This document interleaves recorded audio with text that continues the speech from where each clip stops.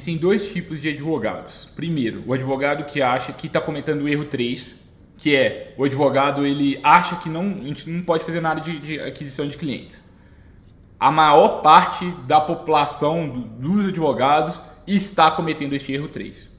E aí, alguns advogados eles descobriram que de fato a gente precisa de produzir conteúdo na internet. E aí talvez seja o seu caso, inclusive, que está consumindo este conteúdo.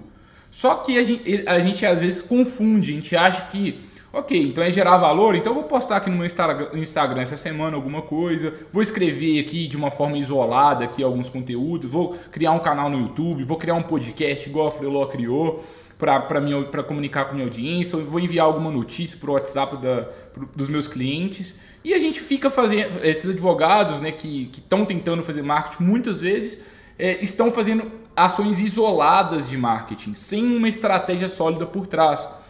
E isso muitas vezes não é efetivo.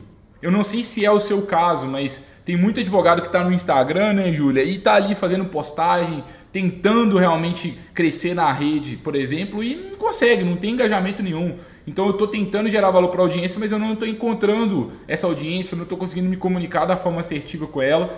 E a causa para esse problema, muitas vezes, é a falta de estratégia. Exatamente, eu concordo, Gabriel. Eu acho que muita gente ainda não sabe como se posicionar no meio digital, então assim, às vezes nem tá lá por causa disso, ou tem um site institucional, mas é um site que é estático, é um site que não é alimentado, é um site que o escritório não utiliza da forma correta, né? Então, assim, às vezes acredita que apenas ter um site, ter uma rede social vai conseguir contribuir para a estratégia e às vezes não é o suficiente, de fato.